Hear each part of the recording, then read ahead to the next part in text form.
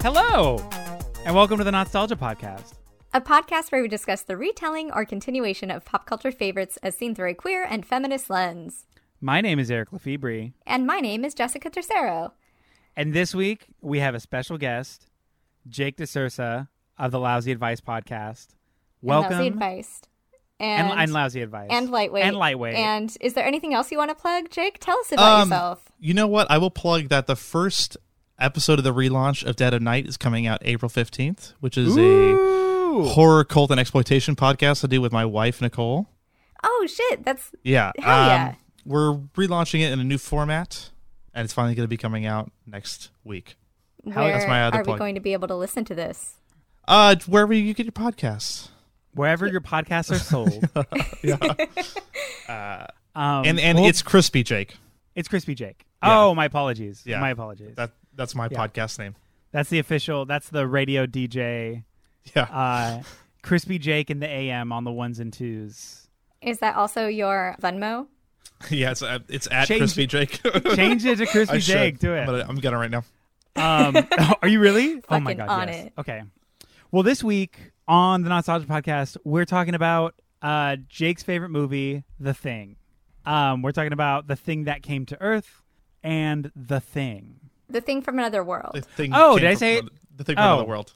I wrote it here too, and I'm just like riffing off of nonsense. Excuse You know what? me. No, we have to get it right. You're correct. I'm just like, hey, do you know this fact? That's not a fact because I'm You don't spreading want- misinformation. You don't want film Twitter to pounce on you, dude. Oh, if at any point Film Twitter gets a hold of this podcast, we'll have already been pounced. I've said so many untrue things based in pure emotion on this podcast. We've had people already yell at us About, on YouTube. Really? Yeah. About like one of our Tim Burton episodes. Very, very strong words there. Yeah, we'll tell you about it later. They were really upset with for us. sure. But I mean, I love it. Let's Yeah. open We this do shit love up. having constructive conversations about media when people disagree with us. Oh, We yeah. will say that. Yeah. Because even on my end too, as somebody who's a consumer, I'm not smart. Despite how I come across here, I am very, very not smart. So I will speak in pure conjecture.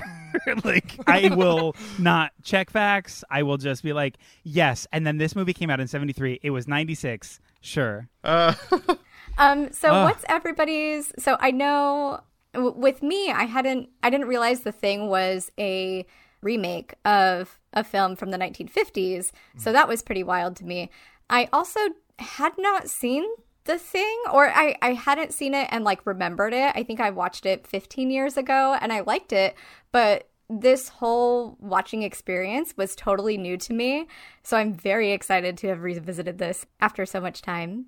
So yeah, also the board game is great. What about you, Eric? What's your relationship? Oh, I have literally no history with The Thing at all. I've literally never seen. I think what was that game where you put on the DVD and then you play like a board game and answer questions? Seen it. Seen It. I got a question right on Seen It one time about The Thing based on it was a screenshot of like the open chest cavity on the table with like when the he's- teeth. Yeah. And I was like, oh, I think that's The Thing, and I got it right, and I was like, oh, Hell yeah. okay. But I had never seen it. I didn't even know it was a remake. I didn't know there was a remake of the remake. I know nothing And a about this. prequel And- and another remake coming And there's out. another one coming out. Oh, amazing. My goodness. Oh, it's because of Among Us, huh? No, it's because of the success of Blumhouse's Halloween reboot. So they're like, what other John Carpenter shit can we drag out? Oh, no shit. Yeah.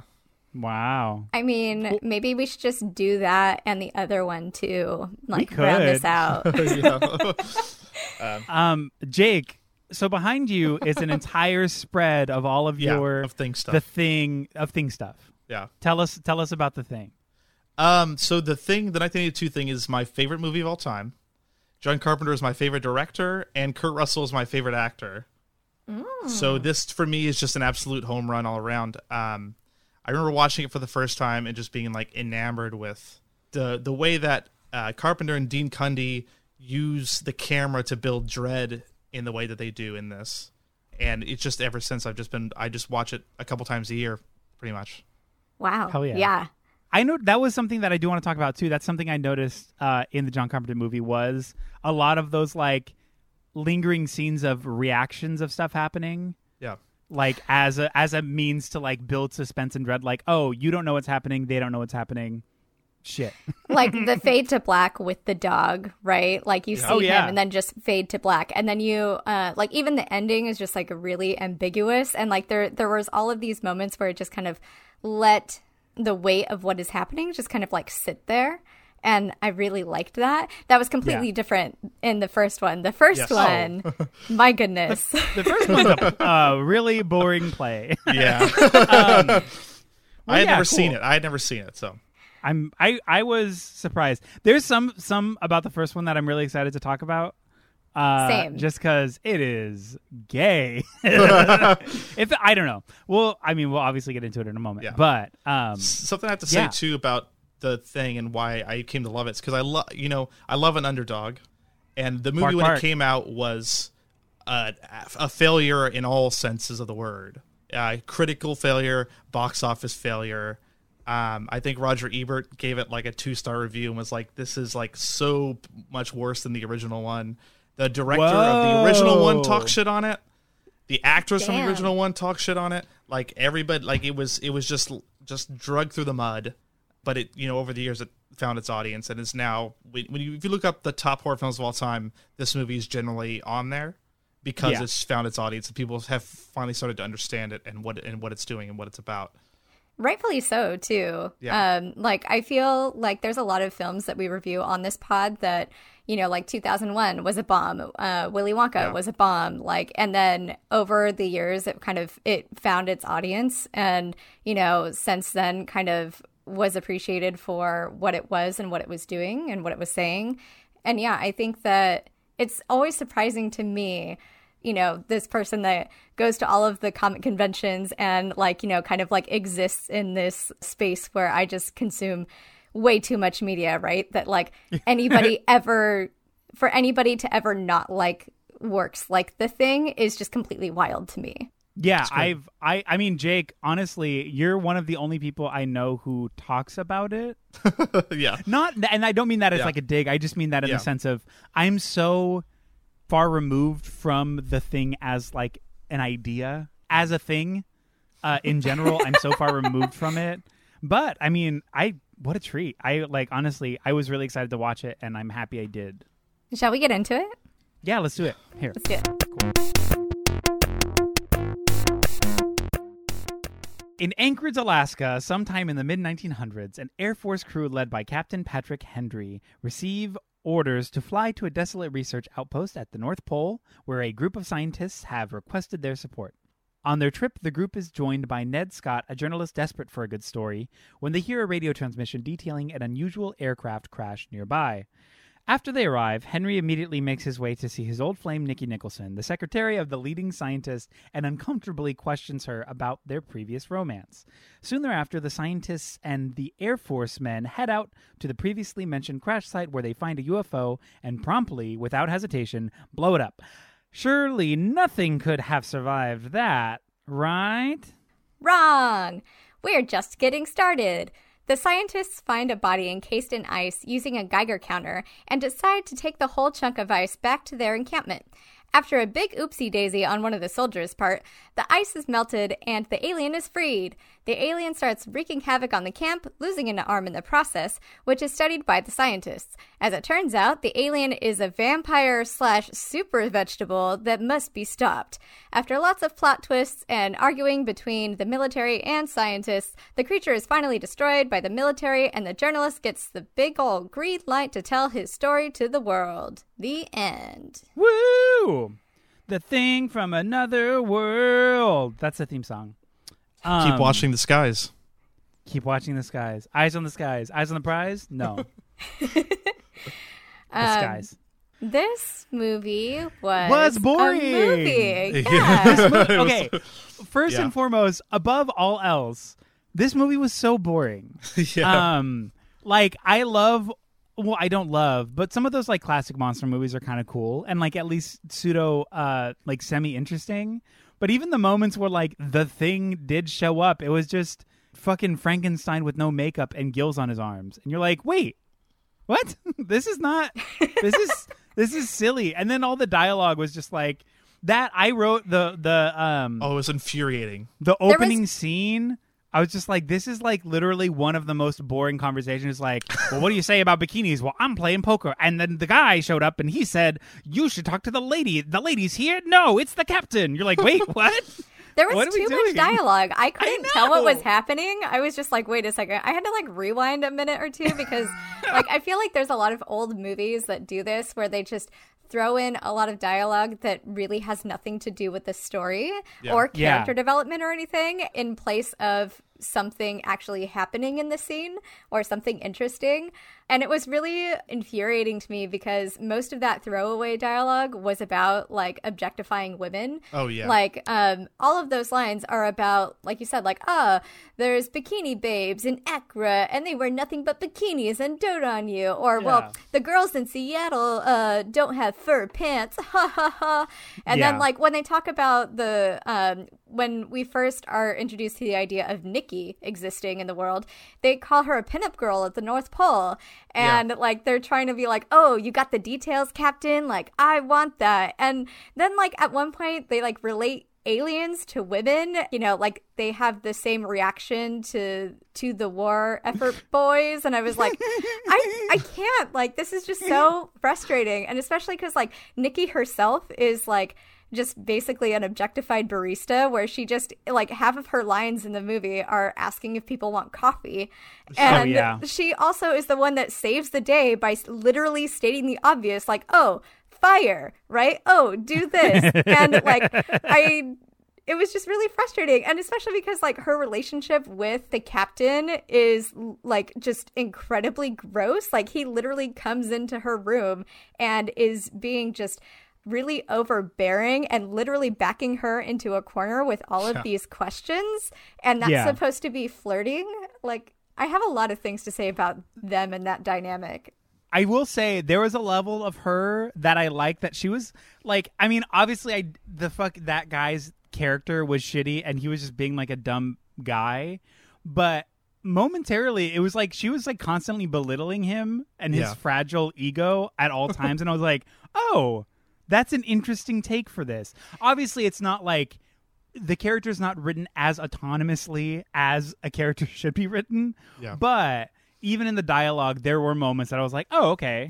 Like, she's making fun of him. I like this. There were. And I did like those moments. But every one of those moments was always like, for instance, let's go to the scene where his hands are tied behind his back while she gives him shots, weird. Right? Like, let's talk about objectification and, like, you know, fantasy women, right?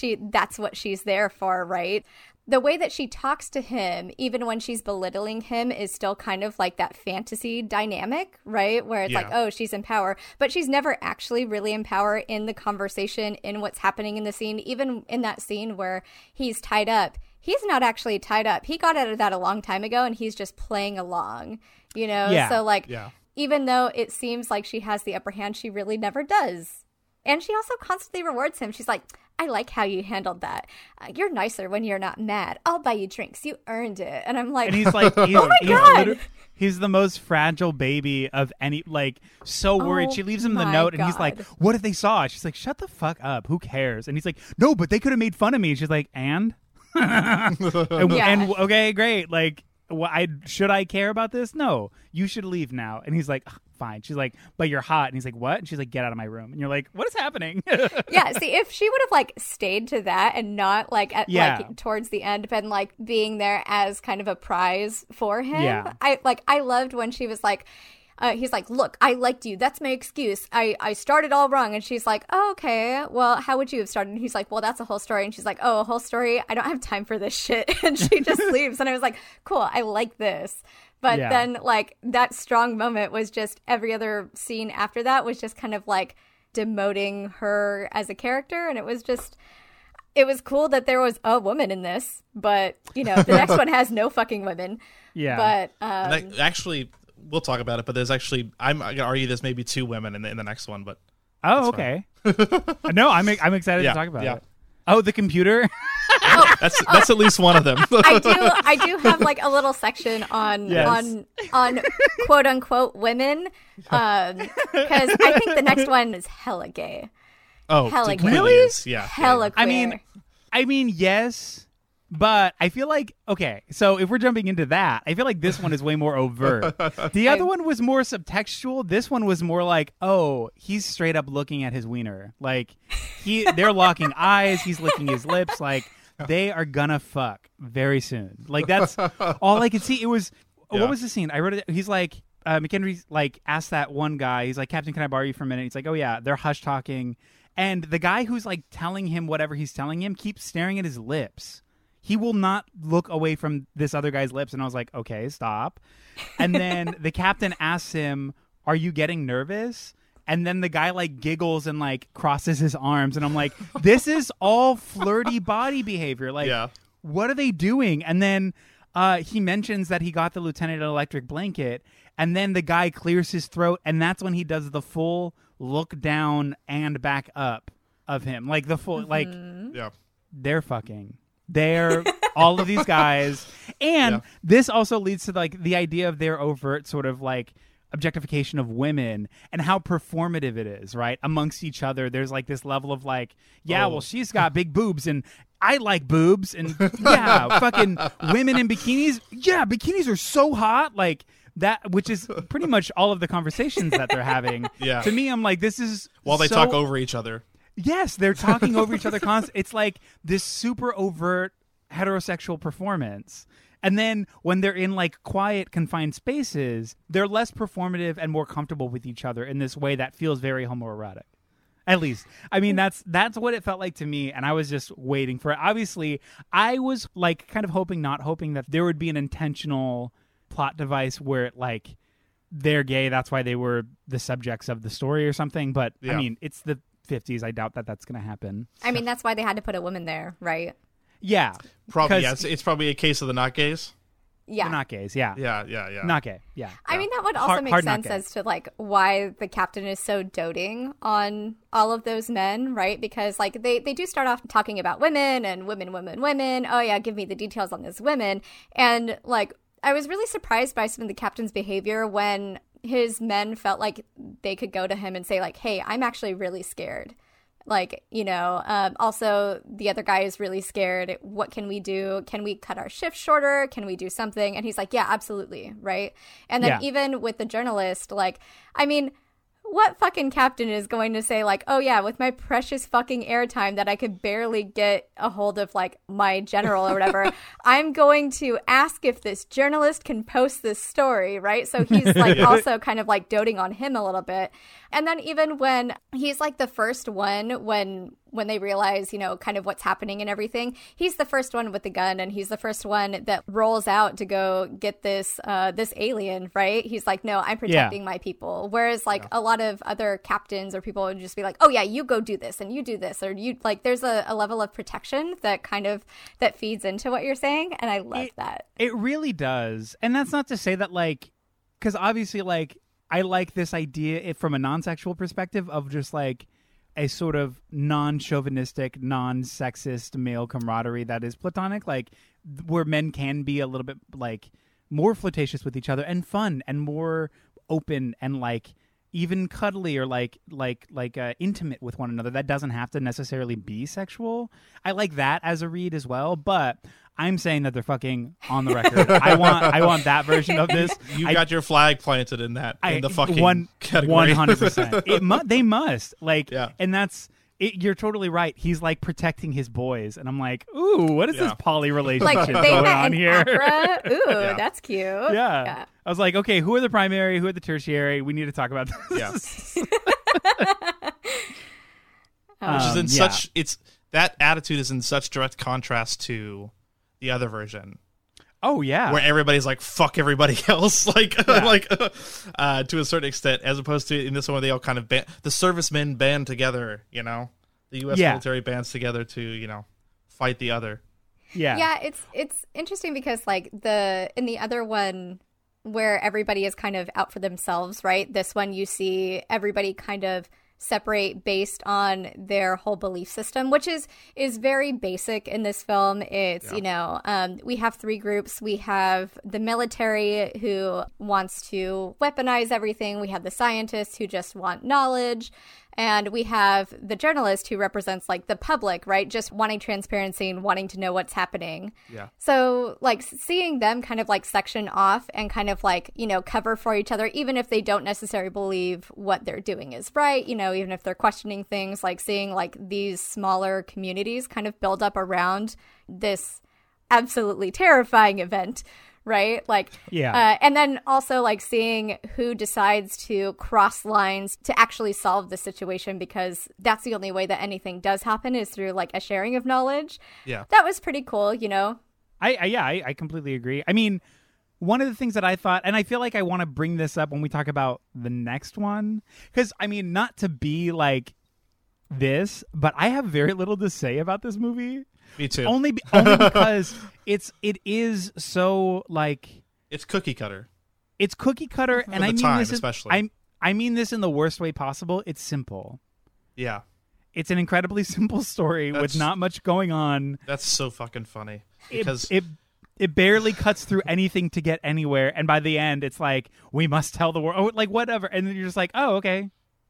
I feel aliens. I feel like this movie is like the textbook example of here are all the tropes, plot-wise, character-wise, all of this, like here is a basic script. Now make with it what you will, which John Carpenter absolutely did, right? Oh, and that's one of those things that like I've never seen that one, but one of the things that I do want to bring up is sort of the inclusion of some of the visuals from this one in John Carpenter's. Yes. Right? Like the found footage of them like in the circle, like that was an obvious like reference to the first one. I'm like, that like totally adds some flavor to this one, like giving it the substance of like a way more interesting story.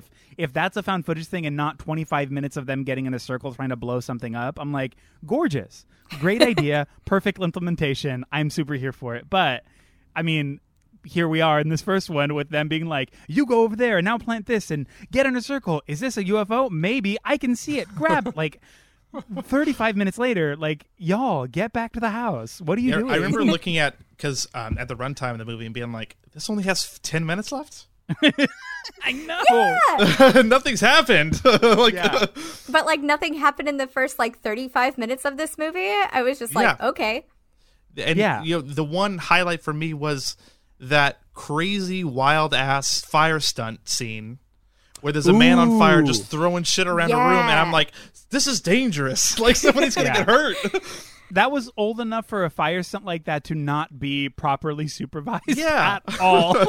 Like all those horror stories you hear about old Hollywood and how like stunts and all that stuff went down. Well, yeah, 100%. I think Ergos is telling me a story about like when they would have guns and like bullets in these movies, it was live ammunition, and it would be a sharpshooter shooting around an actor. Like what the fucking fuck? No. Oh my god! Before squibs, before like these like smaller explosives, it was a sharpshooter on a fucking loft aiming around the actor and attempting not to shoot the actor with live ammunition, which is like, oh. Yeah, cool. Definitely fun for everybody. Like, Jesus. I did want to talk about the alien just a little bit. The vampire super carrot, which I thought was hilarious that they kept calling it the scarrot. I have two things to say about it, and they're not necessarily connected. I mean, of course, one, we know that violence was used immediately upon discovering this, right? So, of course, it's going to be violent, all of those things. That's not what I was going to say. What I was going to say is there's a line later on to kind of further paint women as the... God, what's the word for it? Like, there's this line where they talk about the scientist. What's the main scientist's name? And it is Harrington. Harrington, thank you. Yes. He says that their development was not hindered by emotions or sexual attraction, kind of insinuating like while all of these men, throughout this whole film are talking about women and women's bodies more specifically in these moments where they don't necessarily have anything to do with what's happening in the scene, you know, like calling them a distraction. I thought that just like, for me, really drove home what this film thinks about women, because I was like, oh, cool. Yeah. So women hold men back and hold back like our entire species. Fucking cool, right? but women are also not people with that kind of capability. So they same time, they both do and also can't. But also, by definition within this story, women are from Venus. They are actual aliens, and they are not people. Yeah. I mean, just it ran the gamut of all of the wonderful misogynistic tropes of any sort of whatever. I mean, granted, did I expect any better from something like this? I don't think so. I mean, at least with a character like Nikki Nicholson, I was hoping, at least based on that first interaction with her, that there would be a more progressive for the time sort of approach to writing her. But I mean, alas, there really wasn't. Yeah. I mean, this isn't pre-coded Hollywood, so you know. Yes. Yeah, right. The other thing that I was going to say about the alien in that last scene where they electrocute the fuck out of him. Oh, yeah. I don't know, like, maybe it's because, like, there's such a big conversation about, like, the death penalty and stuff happening right now, but I was like, ooh, is this kind of, like, a metaphor, or is this kind of, like, talking about incarceration and electrocution and all of this? But then I'm like, wait, if it says that, is it, like, pro that? Like, I don't know. What is because it trying to say about it? Yeah, it was really uncomfortable, like, just, like, whole scene. I feel like oftentimes, especially in a lot of, like, well, not necessarily horror, but, like, in general, I mean, these are written by people with biases, so I think there might be a level of, like, xenophobic rhetoric going on here as far as, like, immigration and scary others and what have you that, like, could be at play here. Possibly, like, I'm assuming it is, for sure. right? Right, yeah. Because it's literally the thing from another place, and you're like, oh, yeah, totally. great. I mean, granted, there's not much textually that, like, there's not a lot here, but, like, you can speculate as much as you want, just generally. I would assume that is the case. So when it comes to something like this, especially within the 50s, like, okay, what is the cause of death? How are we going to kill the monster? Oh, yeah, the electric chair. Great. Cool. Let's see. There was some casual racism in this one. Oh my God! Looks like lynching. Yes. Yeah. I was like, "What's?" Jesus. Although what did you say? There's a lynch line in the other one too that I only just noticed on this watch. That I was like, "This is kind of weird." Yeah. Oh, that they really? I didn't notice it in the second one, because in this one it was just like, "Hey, what's up?" Looks like a lynching party when they're like all together. I'm like, it's like almost the same line. Yikes! Really? Yeah. It's when McCready comes in and he goes like, "You look like you're getting ready to start a lynching party," when he has the, like, dynamite. And no shit! When he comes back in, yeah.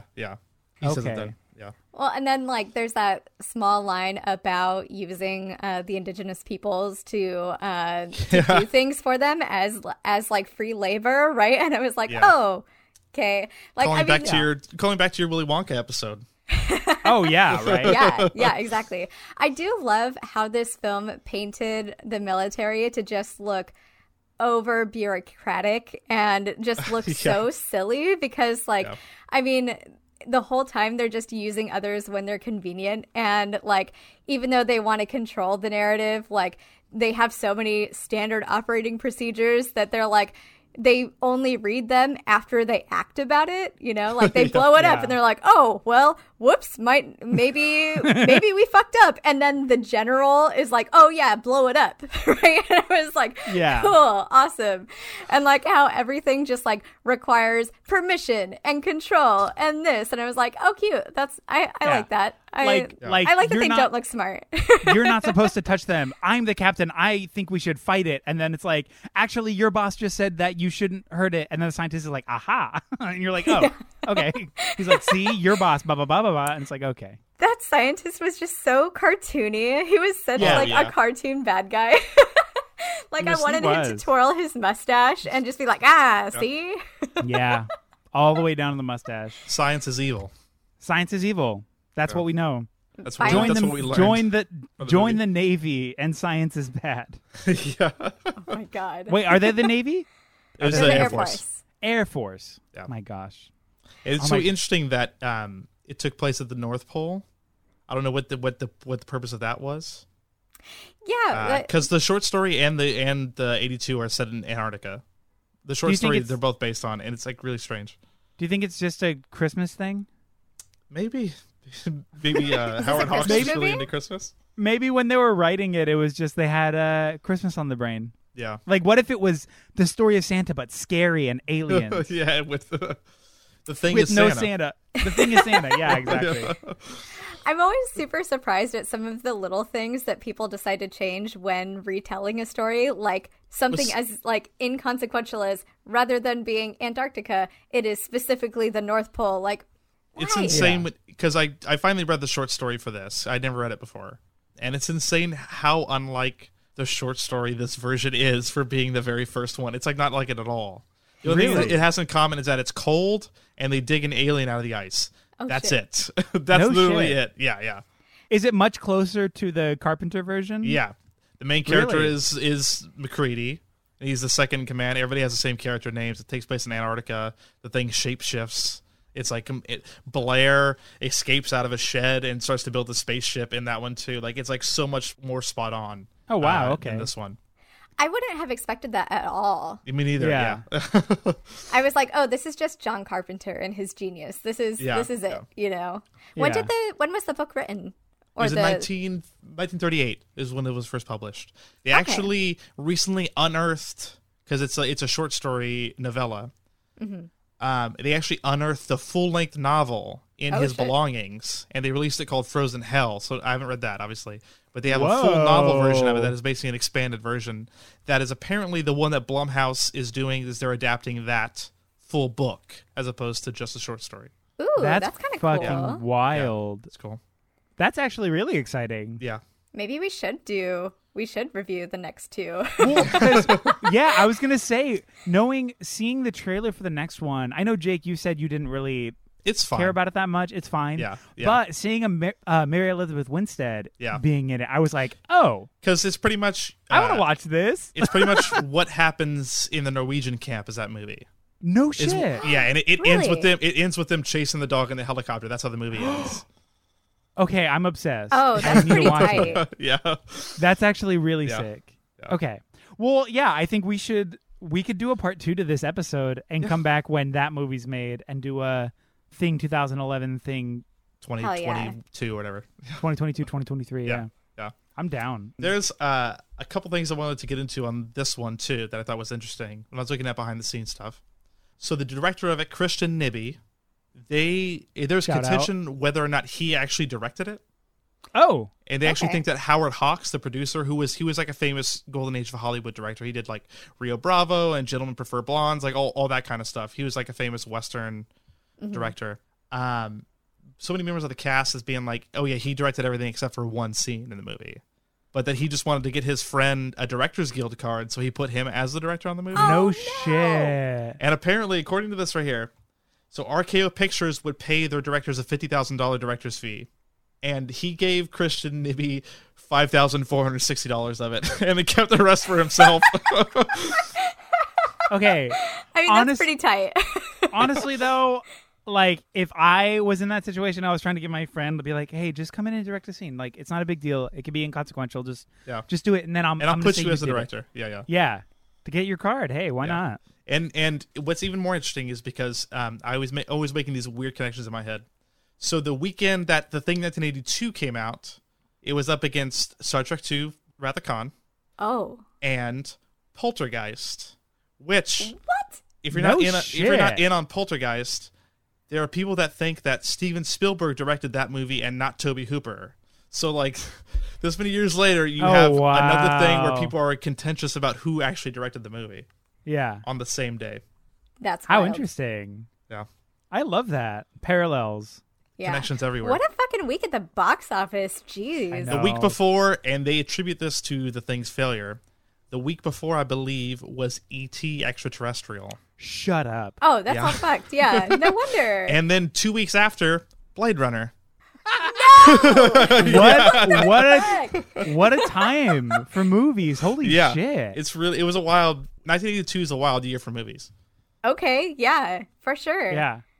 Yeah, I could also see like the family-friendly alien movie versus the not family-friendly alien movie, that kind of being its sort of downfall, especially if E.T. is sort of the reigning champion as far as pop culture is concerned. Sometimes I'm just like puzzled as to why certain movies bomb, and then I'm like, giving like all of that context for this, Jake, is just like, like, I mean, that makes sense. Clearly it's not because this isn't a good movie or anything, and maybe, you know, audiences weren't just ready for it or anything, but I'm just like, holy shit, like, that's wild to me.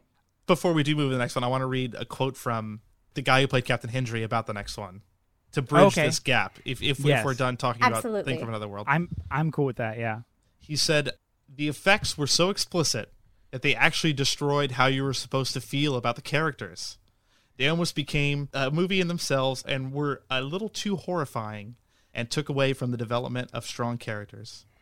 I'm sorry, what development was there for his character in The Thing from Another World? Like, also, I like that this sounds like one of those things. It's like they were impressed by it. They're like, honestly, at the end of the day, for the story, it's kind of just too good, and that's why it's bad. Like, they actually did too much, and I think that the story could like lend itself more artistically to like less if they just done less. Like, that would be cool. Should we do the other one? Yeah, I'm honestly, I have literally, I took so few notes for this first one. Yeah, I was the same way. It was kind of a snoozer, and by the end of it, I was like, oh, great, it's over. Oh, you know what? It was just too on the nose. Like, everything was just like, everything you expected to happen happened the exact way you expected it to happen, and like was paced the exact way you expected it. It was like a D-list movie. I understand why nobody talks about this, why I didn't realize that there was an original version of The Thing. Also, the Warner Archive Blu-ray, if you're a Blu-ray buyer, the scan on it was fucking terrible. Like, the elements they had to work with were apparently not good because it looked like shit. So you sent it back, right? Yeah, I returned it. So, Jess, you know Jake's Blu-ray collection? Yes. And how monumental it is. Incredible. Yes. The fact that you had to send a Blu-ray back. Yeah, I was like, I really don't want to. So telling. I kept Robo War, which is an Italian Predator knockoff, made for about $5. Fuck yes. Incredible. Obsessed. I did that. I kept that, but I was like, Thing from Another World has no place in my house. we do not stand this film. Even with all of the Thing memorabilia in your background right now, like, no, this does not meet my standards. Not even as a piece.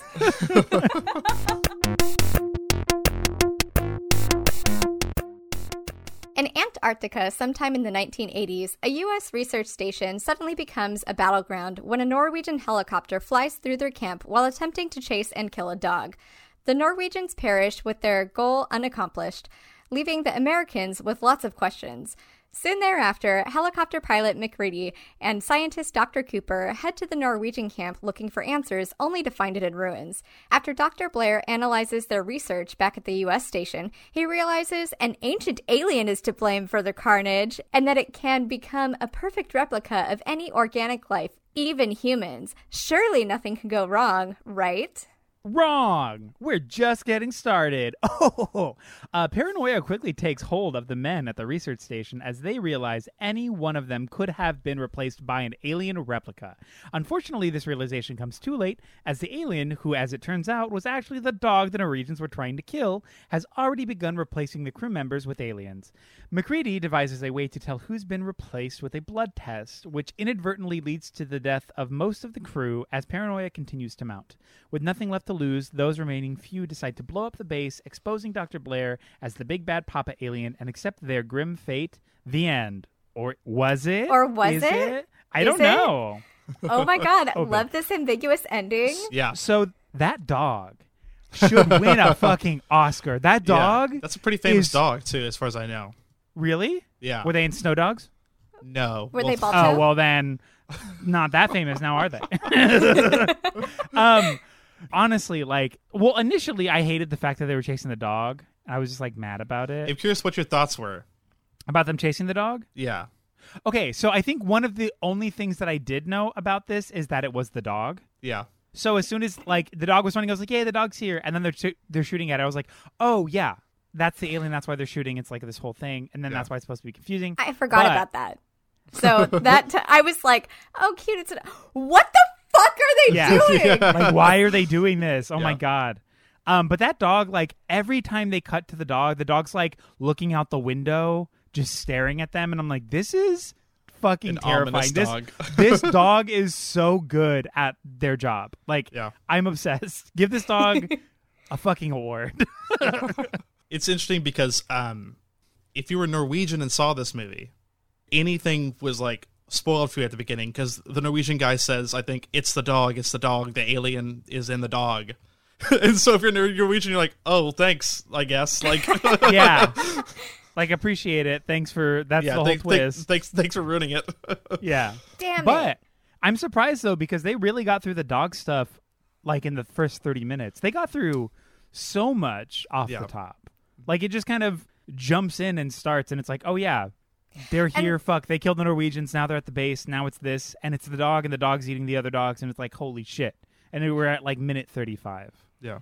And even though, like, it goes that quick, kind of like you're saying, it still felt like it took so much time to get there because of the way that it was shot. I know we already kind of like talked about it, but like the moments where it just kind of like hangs on, like it's the point of view of the dog, and then like the camera is at the dog's level when it's like seeing around, and then it fades to black, right? Just like, ooh, this is great. I love this. Yeah. Whereas the other one was just like, hey, what's going on? Hey, this, hey, super vegetable carrot. And you're like, yeah, I don't understand. I don't understand what's happening. This one, like, it felt like there was a mystery because, again, if you hadn't seen it previously and didn't speak Norwegian, like, you start off with them trying to shoot a dog, and, like, again, I forgot about that. So I was just like, what do you, like, and then, how of dare course, you? I was like, oh, that's right. It's the dog. That makes sense because I know what is going to happen in here. But like just seeing that was just so incredibly jarring, and I kind of love that that's how audiences are brought in initially, is by being made uncomfortable, and then like just so like, okay, we're going to go to the Norwegian camp, and there's nothing there. It's in ruins, and they kind of have to like piece things together. And that's where, like you were saying, Eric, they took some of that like found footage from the first film, which I thought was like a really cool nod to that, because it kind of felt like a sequel, and I had a little bit more of an appreciation for this movie after watching the dumpster fire that was the original, you know? Well, yeah, 100%, yeah. So like there was a little bit of payoff. Even the ice casket is like similar, even. Yes. Yeah. I really, really loved that. Yeah, I think, like I said previously, it just added so much to this movie. Because, like, if you're just watching this version of the thing, like, it's like, okay, cool, it's found footage there in a circle. Like, I don't really know, but, like, given the context of the previous one, it's like, that's what they did, and that's the thing, and that's, like, we know what this is happening. It's a different story. One thing I really liked, just in general, about the storytelling of it is I felt like there was a divide, because after the whole sequence sort of, like, with the dogs in the cage, and then it's like, fuck, we're fucked, like, this is really happening. There's a scene where two of the guys are in their bunk, and they're watching, like, reruns of, I think, like, The Price is Right or something. It's, what's the show? Let's Make a Deal. Let's Make a Deal. Yeah. And, I mean, the line is very clearly, he turns it off, and he's like, oh, I know how this one ends. Yeah. And then he puts on something else, and that is sort of like a cinematic device to be like, this whole portion of the movie, you think you kind of know what's happening, but the entire, like, imposter setup where it's, like, constant misdirects, constant, like, ambiguity, that's kind of when that shit starts happening. And I love that this scene is sort of like a divide, like a point of, like, oh, I know how this ends. And it's like, haha, but you don't. Like, that's I thought that was really cute. It was a really good little moment. It's a meta cute moment. Yeah. That's interesting, because I read that because I was reading this film and I was like, you know, the absence of women, or like the only time that we see women is photos of women on the wall. Somebody's like reading a porno. The chess computer, which has a very like sexy feminine voice, played right? by John Carpenter's wife at the time, Adrienne Barbeau. Okay. Shout very out. cool. Shout out. Being called a bitch for being smarter than McCready, Yeah, right? totally. And then the television, that scene, right, that you're talking about is the last time that we see a woman on screen, right? Yeah. Or yeah, any okay. sort of women. And so, again, like I had a very queer reading of this film, and I was like, oh, this is, you know, like, so him saying, I know how this ends, and turns it off as soon as a woman, you know, shows up is just like, oh, I know that. I've been there. I've done that. Like, this is boring, right? Oh, so this was more of Interesting. like queer misogyny. Yeah. Yeah. Ooh, Yeah. I like that take a lot. But like it's cool because I like what you said too, and so like that's a scene, and I feel like there's a lot of scenes in this film that work on multiple levels with multiple different kinds of reads or like like different types of analysis Completely. when it's applied to it, right? Yeah. Going further off of like the queer reading that I took from it, because like I feel like the alien itself can be like a metaphor for AIDS and for the AIDS crisis and for gay men and Yeah, all totally. of that Because happening. it's something inside somebody you can't see, or you Yeah. can't Right. tell what it is. And You know what I there's mean? Like, a blood test, right? And Yeah. everybody is super afraid of getting it or catching it, and they have to like, God, there's some really, really great lines where it's like they're trying to like misdirect and be like, oh, well, it can't be me. Oh, Yeah. I've known this person forever. It can't be them. So like they're like hiding their queerness. And so like then, you know, it's like, oh, well, we have to check your blood. And there's like this whole paranoia about that and about trying to eradicate that. And then for the people that have it, to try to hide themselves and protect themselves, and you know, Yeah. by using the misdirection of, oh, look, McCready is the person, right? Like, so yeah. doing everything they can to make sure that that violence doesn't come back on them too. Well, So to further that, even now that you're saying it, the moment of illumination of knowledge for any one of these characters where it is decided definitively that they are the monster, they literally change form into a visual monster. Like, it's like, Yes. you have it. like, like, I'm a monster now. You know what I mean? Like, it's a very, like, Totally. I found you. You're it. It's like, which, I mean, that's kind like to even further that sort of that idea. Yeah, that's sort of how it was. Like, if you were positive, it was. I mean, not only was it a death sentence, but it was like, you're a monster now. Yeah. Like, you cannot be around me. I can't associate with you. Right. Yeah. I hadn't. That's not my like initial reading of this. I think it's because these guys were way like less homoerotic with one another. It was like clearly a much more sort of like tumultuous and like socially violent atmosphere Yeah. than the first one. I think there was like that level of general gayness kind of There's- flew out the window for me. There's for this, at something least. interesting and aiding to the queer theory of it. Of they're all trying to prove who's the real man, kind of. yeah, You know what I mean? it's all Oh, about yeah. Like it's like dominance, who's right? like I'm a real man. Yeah. You know what I mean? Like I'm I'm not- not that. I'm not that. I'm Yeah, a heterosexual man, right? I'm not that thing. Yeah. Yeah. Yeah. And so that I think like also works towards like, you know, the closeting and like, you know, like they literally shove Dr. Blair into a box, right? You know, and he's Oh, the one yeah. he's also the one that's the loudest about this, right? He's like, this is happening. And, you know, like, and just, it turns out that he's the big bad, right? He's like a big Yeah. Papa alien. But Yeah. the whole time he's trying to convince everybody else that like he knows what's happening, and so they don't look at him as like the thing, right? Yeah. McCready has like two really great lines that kind of like feed into this theory when you look at it through that lens, where the first one is, you know, he's talking to everybody outside and he says, I know I'm human and some of you are human or else you'd attack me. The thing doesn't want to show itself. It wants to hide in intimidation. It will fight if it has to, but it's vulnerable in the open. It takes us over when it has no more enemies, nobody left to kill, then it wins. So kind of like furthering that queerness is something that we can eradicate and we can get rid of it. And then later on, when he's talking about like the blood test, he says every part of him, being the person that they were They had just tested the blood and the whole thing, right?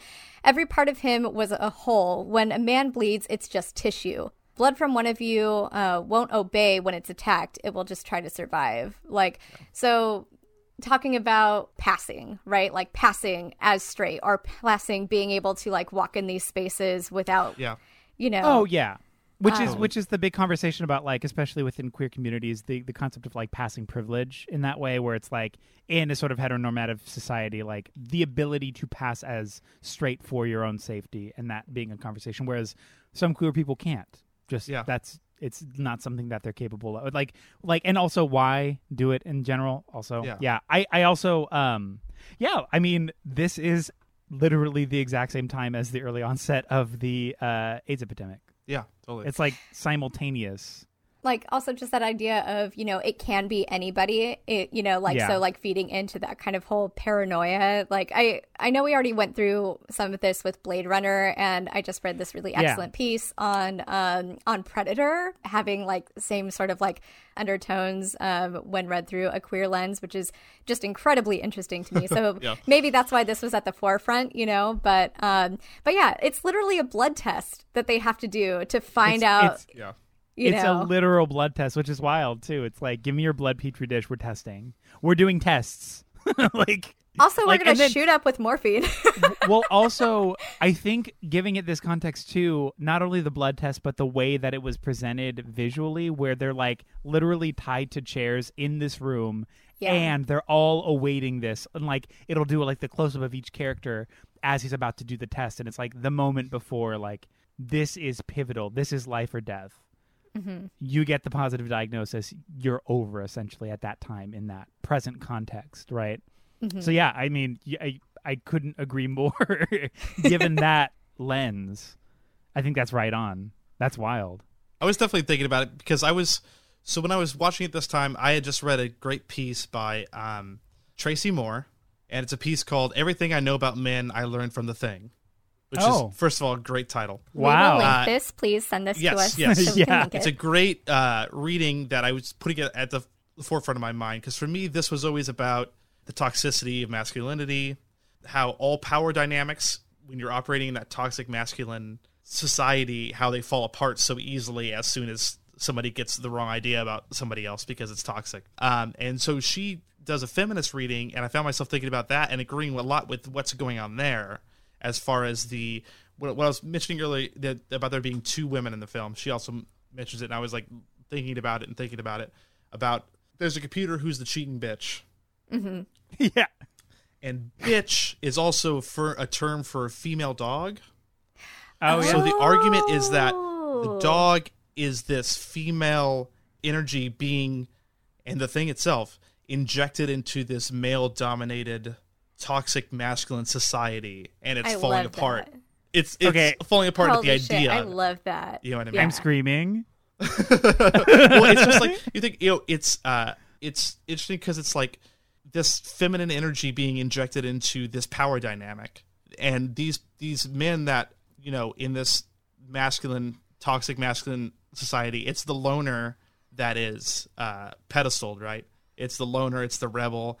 And these guys, like I was talking about in the last movie, those guys had to band together. These people have the idea of like the loner is the strong one, but it's like these guys have to band together to beat this thing, but they can't because of the way that their power structure works. Well, then even if you're looking, you said literally the loner is pedestaled. Look at our lead character who's literally in a tower by himself. Yeah, exactly, yeah. And he ends up being the alpha of the situation. Yeah. Also, you know I want to go on record and say he's super boring, and I hate that hat. Yeah, go on. Yeah. We can fight about the hat later, but yeah, go on. And he ends up being the alpha of the situation. There's so much weird stuff, like the moment that really the like masculine, the like toxic masculine power dynamics really cements itself for me is when Windows is going to get the gun. Right, yeah. He's like breaking the thing. He's getting the like guns out, and then like Gary comes, and Gary's in charge. He's the highest commanding person there, and he can't get him to go. And McCready comes up. He's like, stop, and then Gary essentially like betas out to McCready, and is like, here, you can have my gun. Yeah. He's like, I don't want this. Yeah, like that's when the like power dynamic shifts, and now the loner's in charge, and now all hell's gonna break loose at that point. Well, and McCready also, like, from the very first time that we see him, he's committing an act of violence against women, right? And against, like, if, the computer, right, is like, oh, you cheating bitch, and literally, like, takes his drink and throws it, like, in the computer. In her, he pours it into the computer. I laughed so hard. And so, like, I know it's awful and, like, it's a shitty character, but, like, that was so fucking funny. It was really, so funny.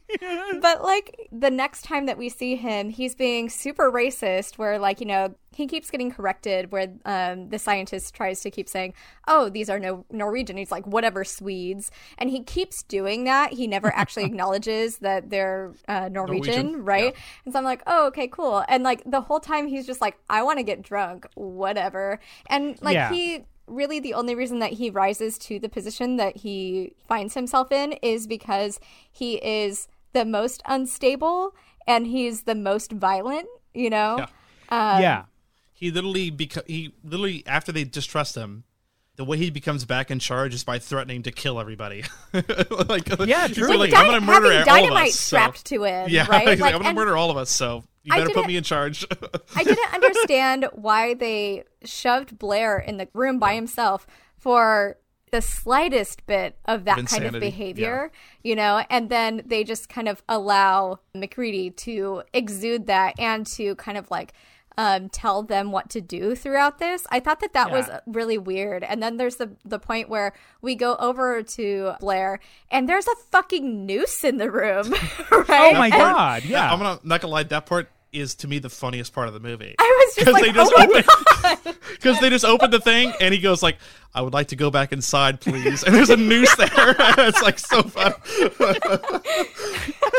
I have discussed it with me and my friends. Yeah. We have agreed that I should be able to go back inside. Yeah. No, that was very, because the noose is not like it's a prop in the background, and it was not there before. It's very clearly in the foreground, center frame. He made it. There's intention here. I would like to go back inside, please. Thank you. Yeah. I also want to bring up, like, furthering the conversation about, like, toxic masculinity as sort of the forefront or sort of the set piece for this narrative, and how he is obviously, like, the most narcissistic and the most unself-aware, because, like, our introduction to him is, again, getting him out of that computer and being like, you cheating bitch, and pouring the drink in his computer, and obviously he hates women too. But then, towards the end, he's like, as far as, like, who should be in charge, he says it should be somebody a little more even-tempered. And it's like, you're literally the most childish, unhinged, uneven-tempered person, and you're saying it should be you because you're the most even-tempered. He is just so inept in every possible way, and like you said, the only reason he's in charge is because he was the one who was the most brutal and the most masculine, the most problematically masculine character because of his willingness to be an absolute chaotic pawn. Yeah, because in this toxic society, his ability to make rash and quick decisions is valued as an asset as opposed to a detriment, like his ability to just go kill him. Like when he kills Clark, his ability to just do that is what makes him in charge in this society, essentially. Yeah, I mean, how many people does he kill in this whole thing? Like, he's the one that kills, like, everybody, right? Pretty much, yeah. Like, the paranoia of this one man and, like, the violence that, exists within him is, like, regarded as power with everybody else, and still eventually manages to get everybody killed. Yeah. I do want to go on record and say, I want two of these men to break my heart. Let me pull them up. I'm so excited to hear this. Obviously, Keith David. I need him to. Childs, yeah, he's great. Oh yeah. Oh my God. 100. Like, get out of my fucking face. He's so hot. It's silly. Who was the guy with the green hat? Richard, I think was his Clark. character name? Clark. He's in charge of the dogs. Yes. Yeah. I need both of these men to break my heart. Is what I need them to do. They're so incredibly charming and handsome and just really cute. So that would be great. Thank you so much. He also kind of, in this hierarchy, betas out to McCready too. Yeah. When they go for the dogs. Because he's like, at first, very like, he's the person that takes care of the dogs. So he's very attached to them. and he like instantly just as soon as somebody asserts dominance over him, he's kind of just like lets them do whatever they have to do. Which that dog scene is really upsetting. I agree with you, by the way. It was hard. Like, apart from all of the other, like, sort of visual raunchery as far as, like, gore is concerned, the dog stuff, I was just like, the dog biting the cage to try to get out. I was like, I'm gonna cry. Fucked. I will literally start crying right now. This is not nice for me. But, I mean, some of that later stuff, too, is just cool, though. Like, the sunken Rob stomach Bottin, with the teeth, like, oh my god. Rob Bottin, who did the effects for this, was 22 years old at the time. No shit. Yeah. Wow. Crazy. Damn. Okay, I guess I'm just gonna quit doing everything forever now. I mean, like, good for you, but also super great. I guess I'm done being a creative person in my day-to-day life, and I should just quit. His effects are just such a huge asset to the movie. That just take it next level. I forgot about a lot of those. And so, like, when the stomach opened up, I, like, screamed. I was like, whoa! Because, like, my wife did the first time, too. She that's probably the most I've ever seen her jump when we watched a movie was that. Yeah. It's forgot edited about it. so well, too. Just to, like, to have the effect that it does. Because it was the one time that I literally gasped and was like... and like covered my mouth like, oh my god. Like, oh, fuck. Like, that's so scary. It's so good because in terms of the technical filmmaking, even though we have the dog scene before that, that scene is kind of the payoff for all the build-up so far. Because it just turns, because the dog scene, the grotesqueness of it unfolds slowly. Like, it's like you see all the dogs and then you see the dog start to freak out. It comes out, the face blooms, it takes in all the other ones, they see it, it kind of slowly transforms, as opposed to that one where he defibrillates him, his hands get bitten off, he pulls him up, a thing spews out of this guy. It's just all this shit is happening at the same time, and there's just all this chaos, and it just is a total payoff for everything that's happened before this. Yeah. It's like the chestburster scene in Alien. I was just going to say, it's so emblematic of that. I had the exact same vibe. It's like you have this sort of brooding ambiguity and mystery that is like whatever the story is. You have a little bit of like chaotic violence, but not really a lot. And then it's that, again, the chestburster scene where everybody's around this one character. It's shown. We're all illuminated. We know what's happening. Fuck, we're in trouble. There's no denying it at that point. There's no denying it. Yeah. That's like the point of no return, right? Exactly, and everybody's there to witness it, So... and we're going to talk about that soon. I'm so excited. and it ends with my favorite moment in film history, which is you gotta be fucking kidding, where they're staring at the spider head. And it just it's my favorite thing ever. It's just so good. And that which head they reference was terrifying. They reference that in It Chapter 2. There's a part where somebody's head becomes a spider, and then Bill Hader says, "You got to be fucking kidding," and it's a direct reference to that. Cute. How fun. That spider head is fucked up. Yeah. As soon as like the head, like the tongue tentacle is like pulling it, I'm like, stop. No, go away. I'm waiting get out of here. Tattooed on my arm, just the spider head. You're going to? Yeah. Oh hell yeah. Yeah, I mean, this movie is cool. Apart from all else, I thought this movie was really cool. It was interesting. It was fun. Also, one thing that I really liked, apart from most horror movies in general, and like characters of color, the two black actors were not killed in the first whatever amount of time. Like they were makes it till almost the end. Yeah, exactly. Like I had noticed and appreciated that in a way that I felt was like this was a cognizant choice to it felt intentional, which I appreciated, Yeah, definitely. I mean, that's one of the notes that I have too, just because, that is like one of the biggest problematic tropes in horror. Or like any sort of like action suspense, thing is the black characters get killed first. And also like, there wasn't just one in this film, which was nice. Yeah. And like, I love, oh my gosh, what's his name with the roller skates? I love Knowles. So cute. Yeah. Just having him just, roll around, just being like, whatever, I got this. I was like, I love the level of joy that Knowles brings to this, to this environment. The character dynamics just in general with all of these guys, I thought was really unique. They were all very much they're like none of them really blended together, which was nice.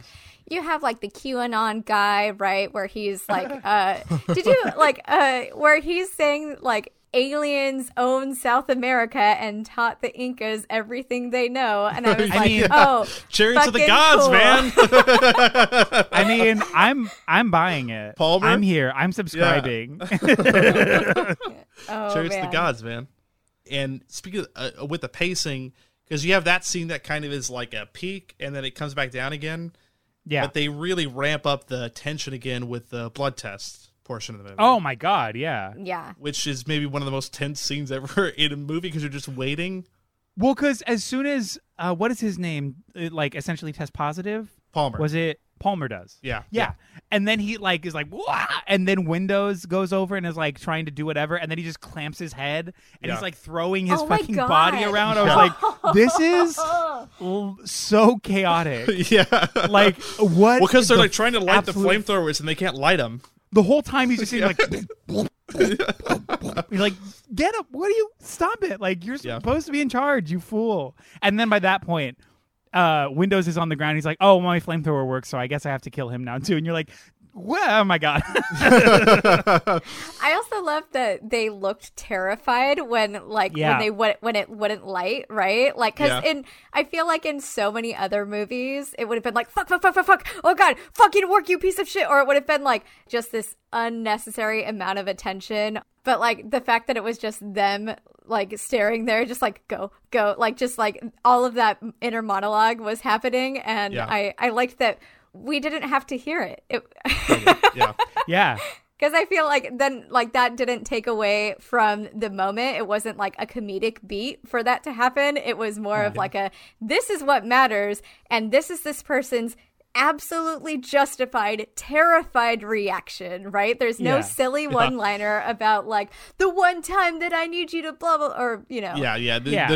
There's no modern convention of like, oh, let's put in a cool line here for this person. Well, I or will like, let's say, be funny. The one time they do try to be funny and they use the same joke, like I think 2 or 3 times in a row, is when he's like, I love that everything's nice and good, but will you get me the fuck out of this chair or whatever? Like, I love that line. They do it because he does it, but then like right before him, I think one other character is like, well, that's great that we've accomplished this, but fucking untie me. Like, they make the same joke essentially a couple times in a row, and I felt like that sort of replaying of the same joke I liked because it was like, if you're gonna throw humor in there, just I like that it's coupled in this one moment that's small and like silly and based in fear. Those are almost comedic beats because the rest of the tests, he tests and then like jump cuts to the person next to him helping him out test, and it's like kind of funny.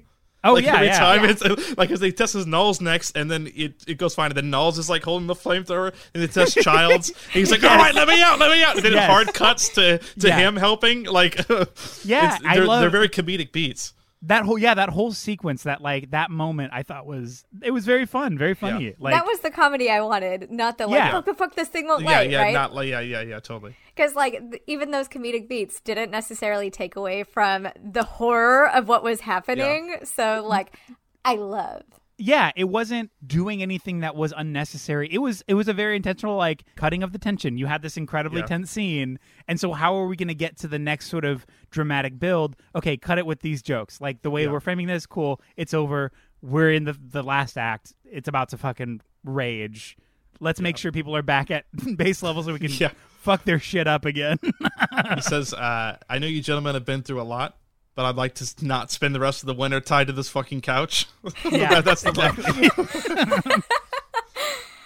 It was great. There's so many good moments. I think as a whole too, like even the ambiguity of the ending, right? Yeah, like because I was gonna get to that. What do you guys think of that particular part? I love it.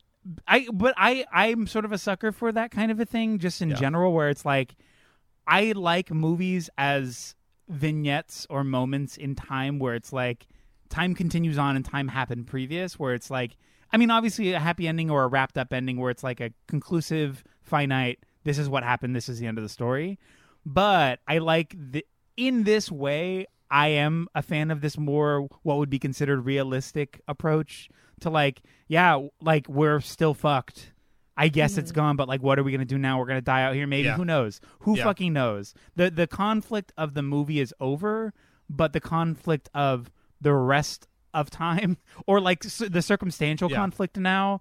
And we're obviously not going to get into it because that's a whole different movie, essentially. But I like that it essentially just cuts to black. Like, yeah, we're fucked.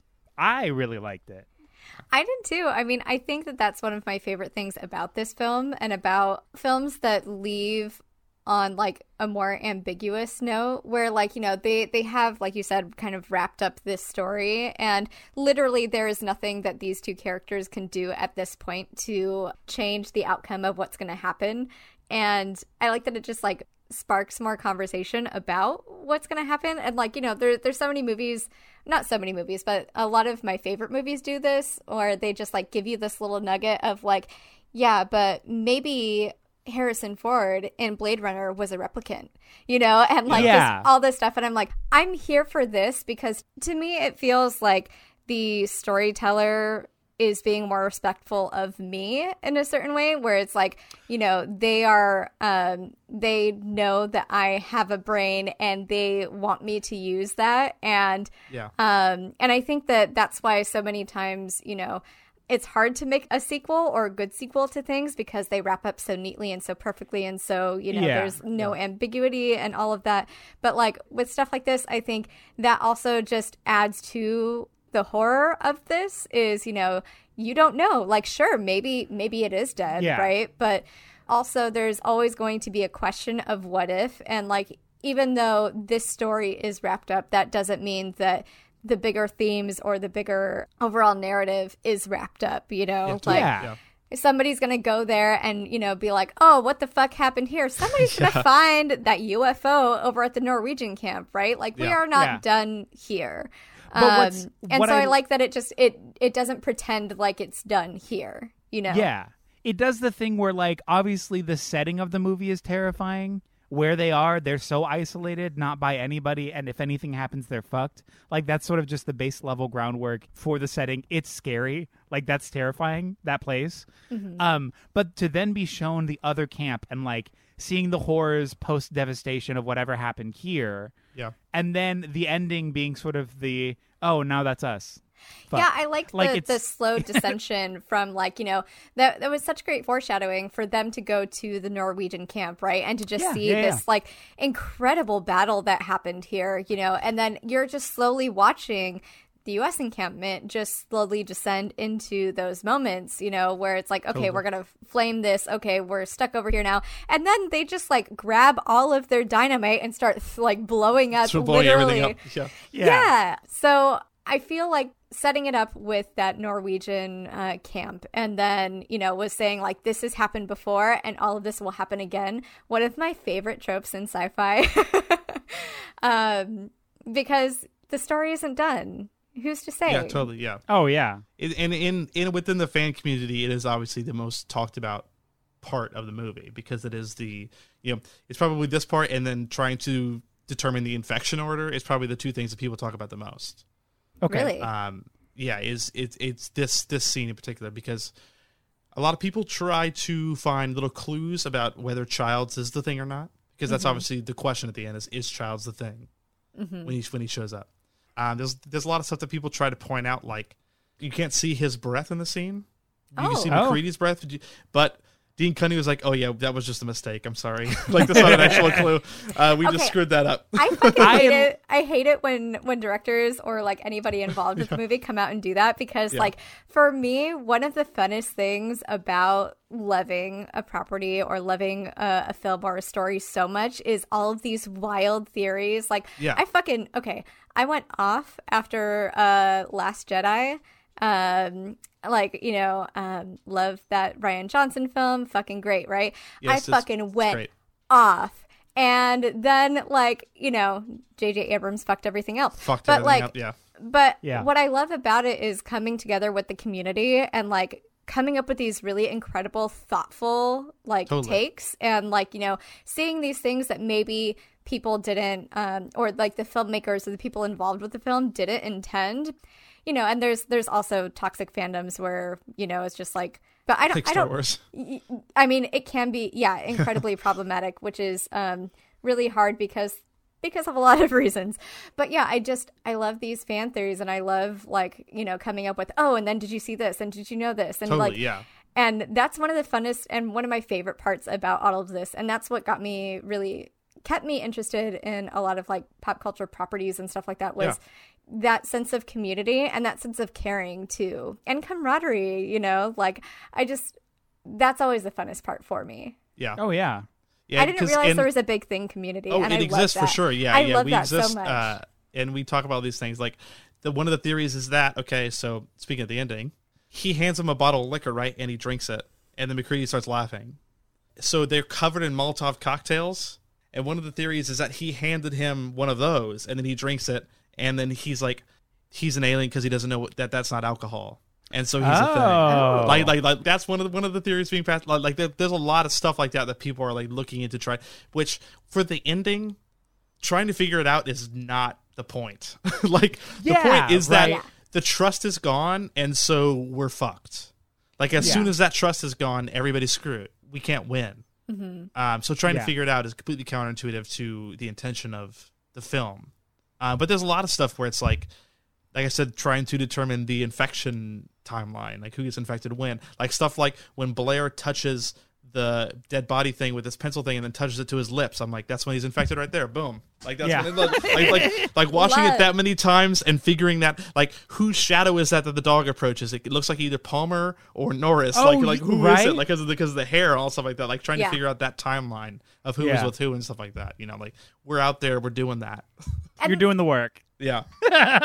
I fucking stand so hard. Yeah. And I love that, like, that even, you know, 40 years after this movie has come out, like, that these are still conversations that are being had. And I think that's the sign of, like, just actually a really incredible film, and just, like, something that works on so many different levels. Like we had like a queer reading of it, and then, you know, that article, which I really want to read, that you mentioned. Like, there's just so many different ways that this can be interpreted, and I'm here for it. I fucking live for this, you guys. This is why I started this podcast, because I want to talk about all of these things so bad. Yeah, what a cool movie. Yeah, I have something that I can end it with for sure. Well, first of all, I want to mention this is part of Carpenter's Apocalypse trilogy. Okay, what are the others? It's The Thing, Prince of Darkness, and In the Mouth of Madness.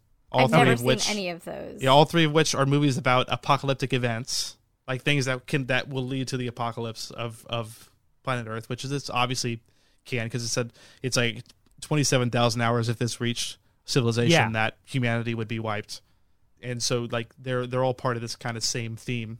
And if we're okay to end this part of the discussion, I'd like to read a quote from Roger Ebert's review of the film.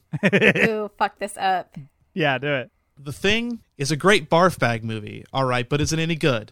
I found it disappointing for two reasons: the superficial characterizations and the plausible behavior of the scientists on the icy outposts. The Thing is basically just a geek show, a gross-out movie in which teenagers can dare one another to watch the screen. There's nothing wrong with that. I like being scared, and I was scared by many scenes in The Thing, but it seems clear that Carpenter made his choice early on to concentrate on the special effects and the technology, and to allow the story and people to become secondary, because this material has been done before and better, especially in the original The Thing and in Alien.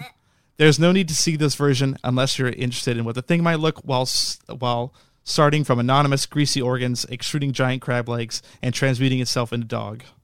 What movie did he watch? I have no idea. That was absolutely not this movie.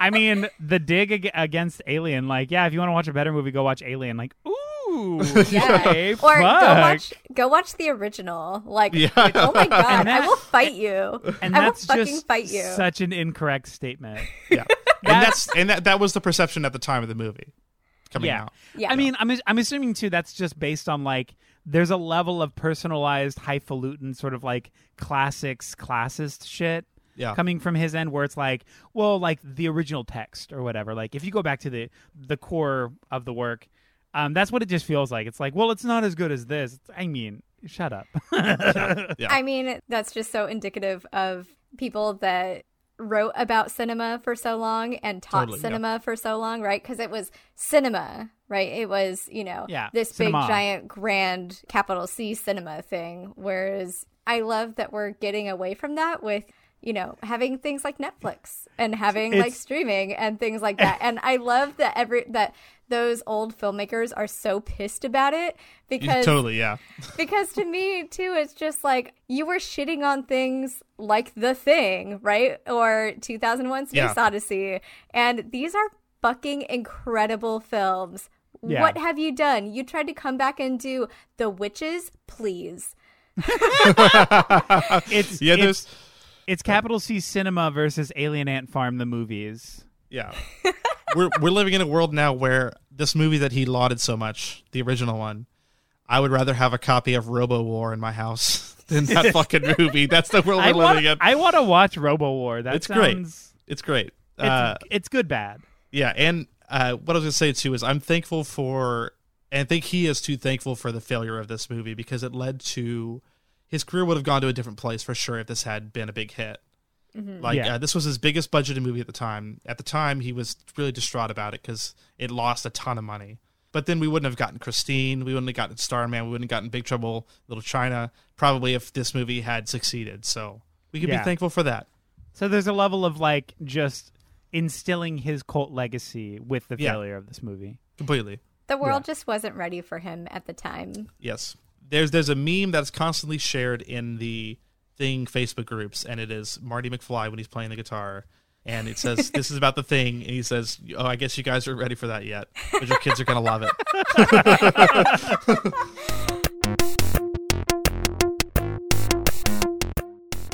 We're back from Antarctica and the North Pole and the North Pole simultaneously. Yeah. Okay, wait, Jake. Yes. Can you say that thing that you told us in the break? Because I want it to. So what I was saying that, and it lends to the queer reading of the movie, is of that the 82 thing. 82. That the original tagline for the film was, "Man is the warmest place to hide." Which, I mean, we can say which was written by the same guy that wrote "In Space, No One Can Hear You Scream." Ooh. Oh my gosh. Same tagline writer. Okay. Well, hold on. No, sorry. We have to Wait, look it I'm up. sorry. Tagline writer is a profession, and apparently, yeah. Where do I sign up for this? I don't know. What is this person's name? Let me look up the Thing 1982 page because it was on there. I've never read this. After one market research screening, Carpenter queried the audience on their thoughts, and one audience member asked, "Well, what happened at the very end? Which one was the Thing?" When Carpenter responded that it was up to their imagination, the audience member responded, "Oh, God, I hate that."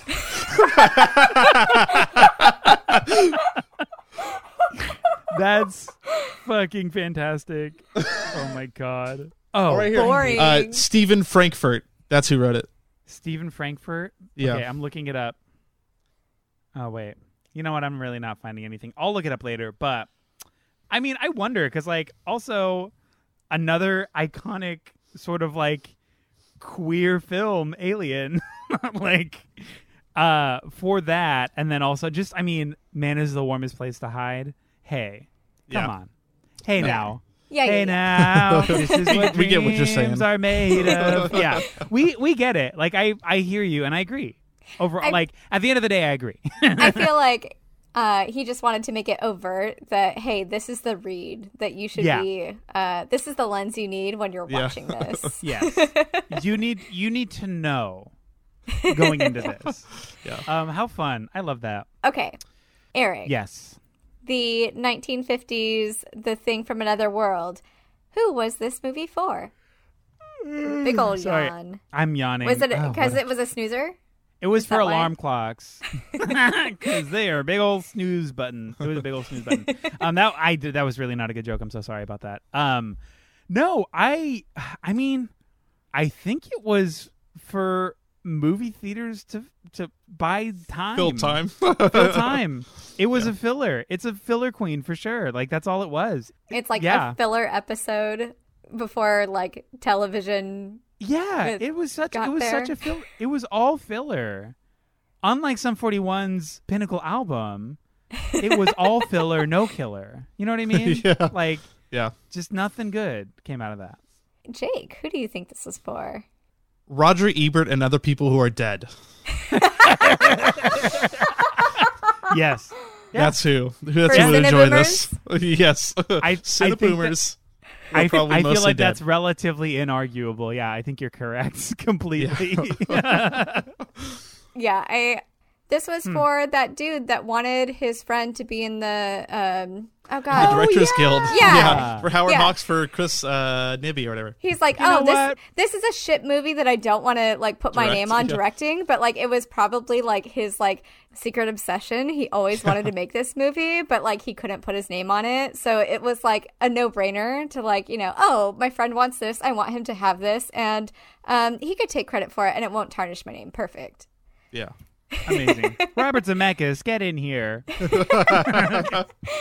No, fantastic. I love. Eric, did you like it? No, the first one's bad. The first one is a snoozer. It's a big snooze fest. There are elements that I like. I loved, again, the brooding homoeroticism. Big fan. Love it. I love the will they or won't they. I mean, honestly, foreplay is arguably the best part. So for me, I'm like, oh, if this was all foreplay for these guys, great. I love. Monster was boring. Story was boring. Dialogue was boring. I didn't like it. No. Gorge. Jake. It's a hard pass for me. Yeah. And that's on the R rating scale, which is pass, stream, rent, and buy. And there's hard and soft in each one. And this is a hard pass for sure. Hard pass. Don't even waste your time. Yeah. Yeah. 100% for me too. It was a big old snooze fest. If this was a 10-minute short film, maybe that would have made it better and more interesting, because I struggled to get through this one. Everybody. Oh, yeah. Struggled. Just YouTube the scene of the guy on fire. Yeah, that's really all you need. There's nothing interesting about this movie. What about the 1982 version, Eric? Was this new, interesting, or the same? Progressive, regressive? How has the story evolved with today's ideals? I think it was like the general positive in every capacity. I think it was progressive just in by way of storytelling in general. I mean, it was a much better constructed narrative and story. Character development was by far. I mean, the first one had none, whereas this one had any, and it was great.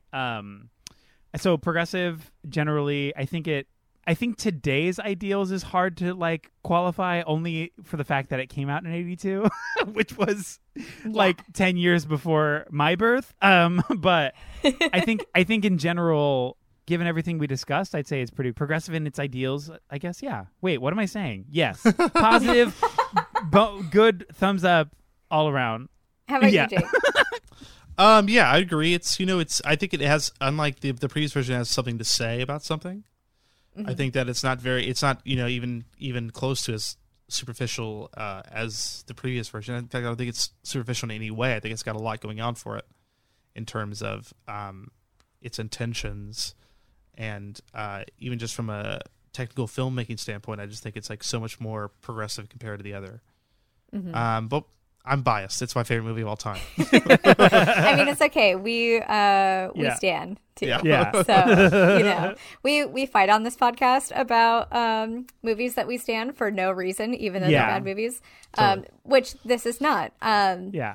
Sometimes even if it's garbage, I'm like, is it hot, problematic trash? Yeah. Will I watch but it? But it's a more heist times? movie, and Absolutely. I love heist movies. It's a heist movie, totally. and I'm here for it. Yeah.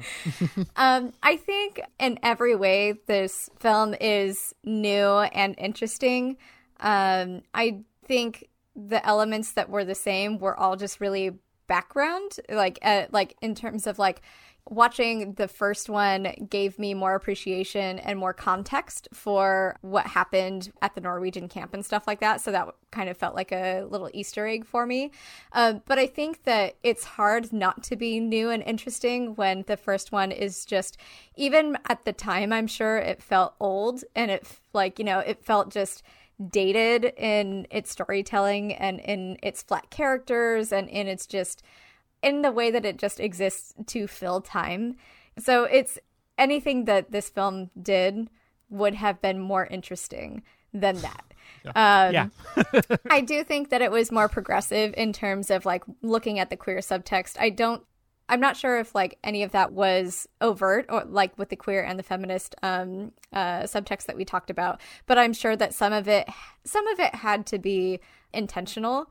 I feel like there was too much there for even just like a little bit, just like that tagline, like you were saying, Jake, like, oh yeah, just at the very least, even if nobody else caught on, like it was for that person that wrote that tagline, right? Yeah. So I feel like there was just these little moments of nuance that even if it was just one person's decision and nobody else caught on, like there was intent behind a lot of that. Yeah. As far as evolving with today's ideals, I like that looking at it as a critical viewer. I'm looking at it and back when I first watched it, it's like, oh yeah, Mick Reddy's the dude. He's got it, But looking at it now in the year 2021, I'm like, man, he sucks. And he's the worst one. And he's so problematic. And he's like, and I like that the film doesn't really reward him for any of his behavior, like when you look at it, he's the one that actually kills everybody. And Childs is like, says like, look, you killed that guy and he wasn't, you're a fucking murderer, Yeah. And more to what Jake was saying about the portrayal of toxic masculinity in this space, like really just showing that at the end of the day, all that creates is more violence. And what that does is just, destroy society as a whole, know?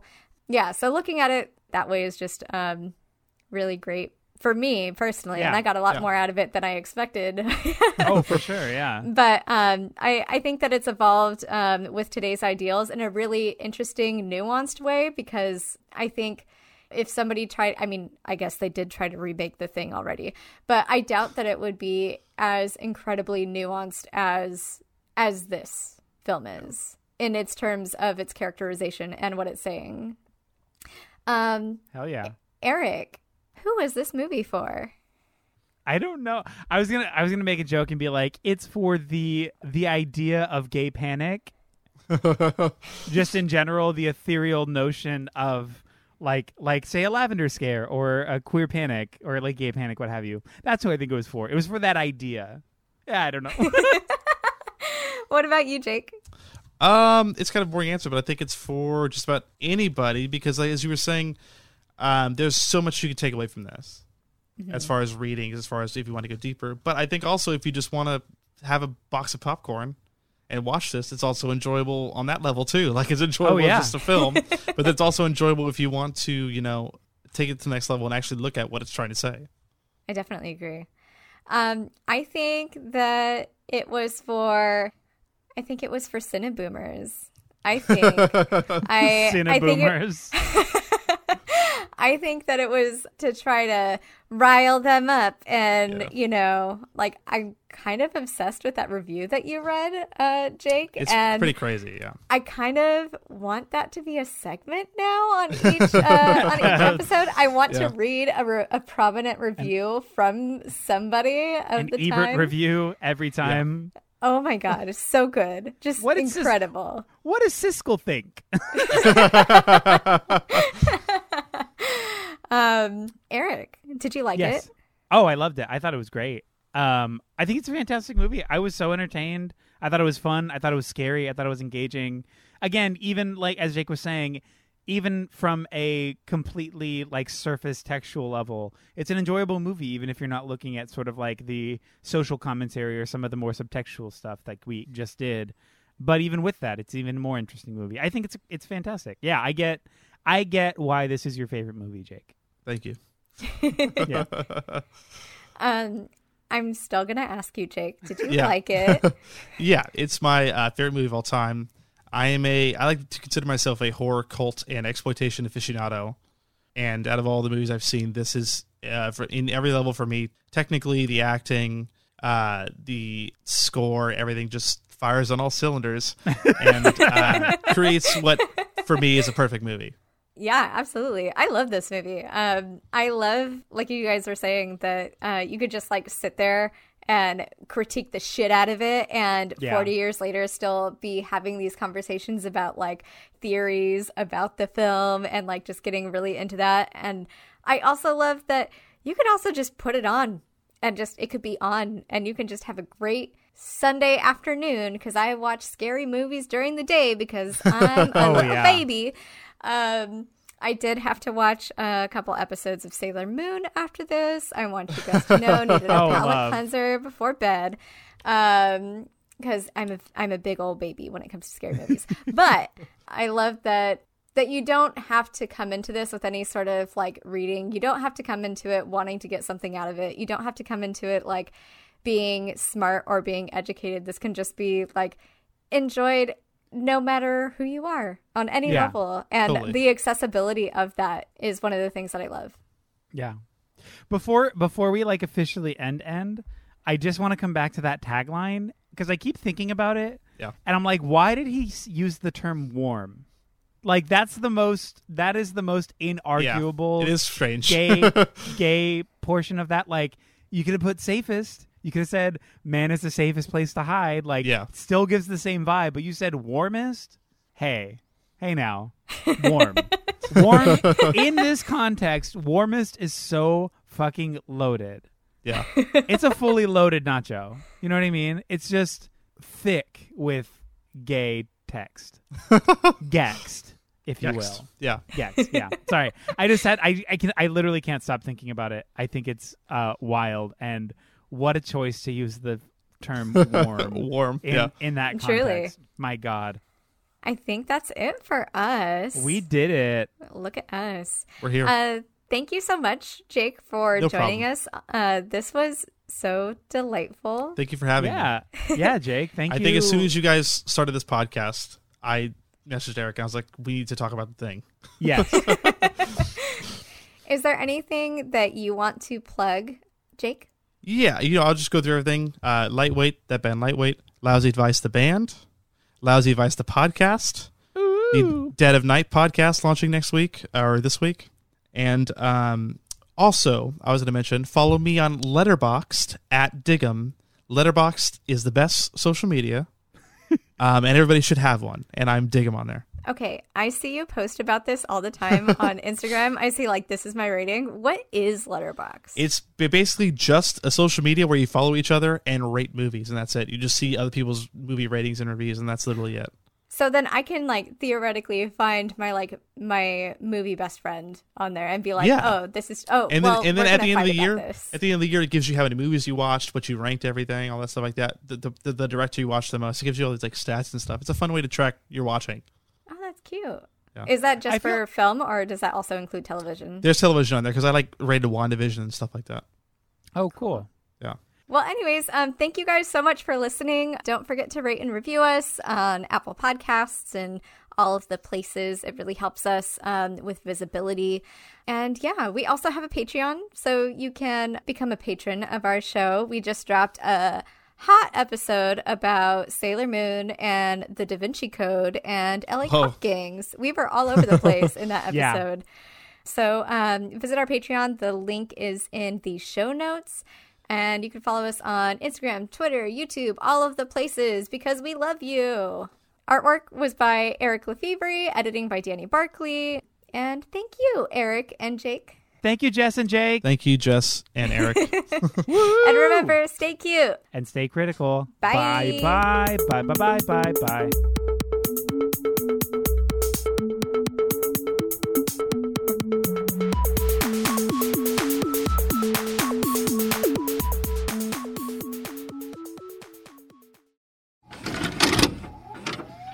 This podcast has been brought to you by the Nostalgia Network. Visit thenostalgianetwork.com for more. Hey everybody, I'm Eric. I'm Shelby. I'm Jake. And we are the band Lousy Advice from the Lousy Advice Podcast. Come listen as we draft artist and genre-centric best of lists. With the help of our closest friends. These lists are canon. And there's not a goddamn thing you can do about it. From Misfits to Cher. Green Day to Gaga. Or Pup to Paramore. Listen to the Lousy Advice Podcast now, or else. Stream us on Spotify, Apple Podcasts, the Nostalgia Network, or wherever you get your podcasts. And don't forget that we are the band Lousy Advice, and this is our podcast, the Lousy Advice Podcast. The Lousy Advice Podcast? The Lousy Advice Podcast. Podcast.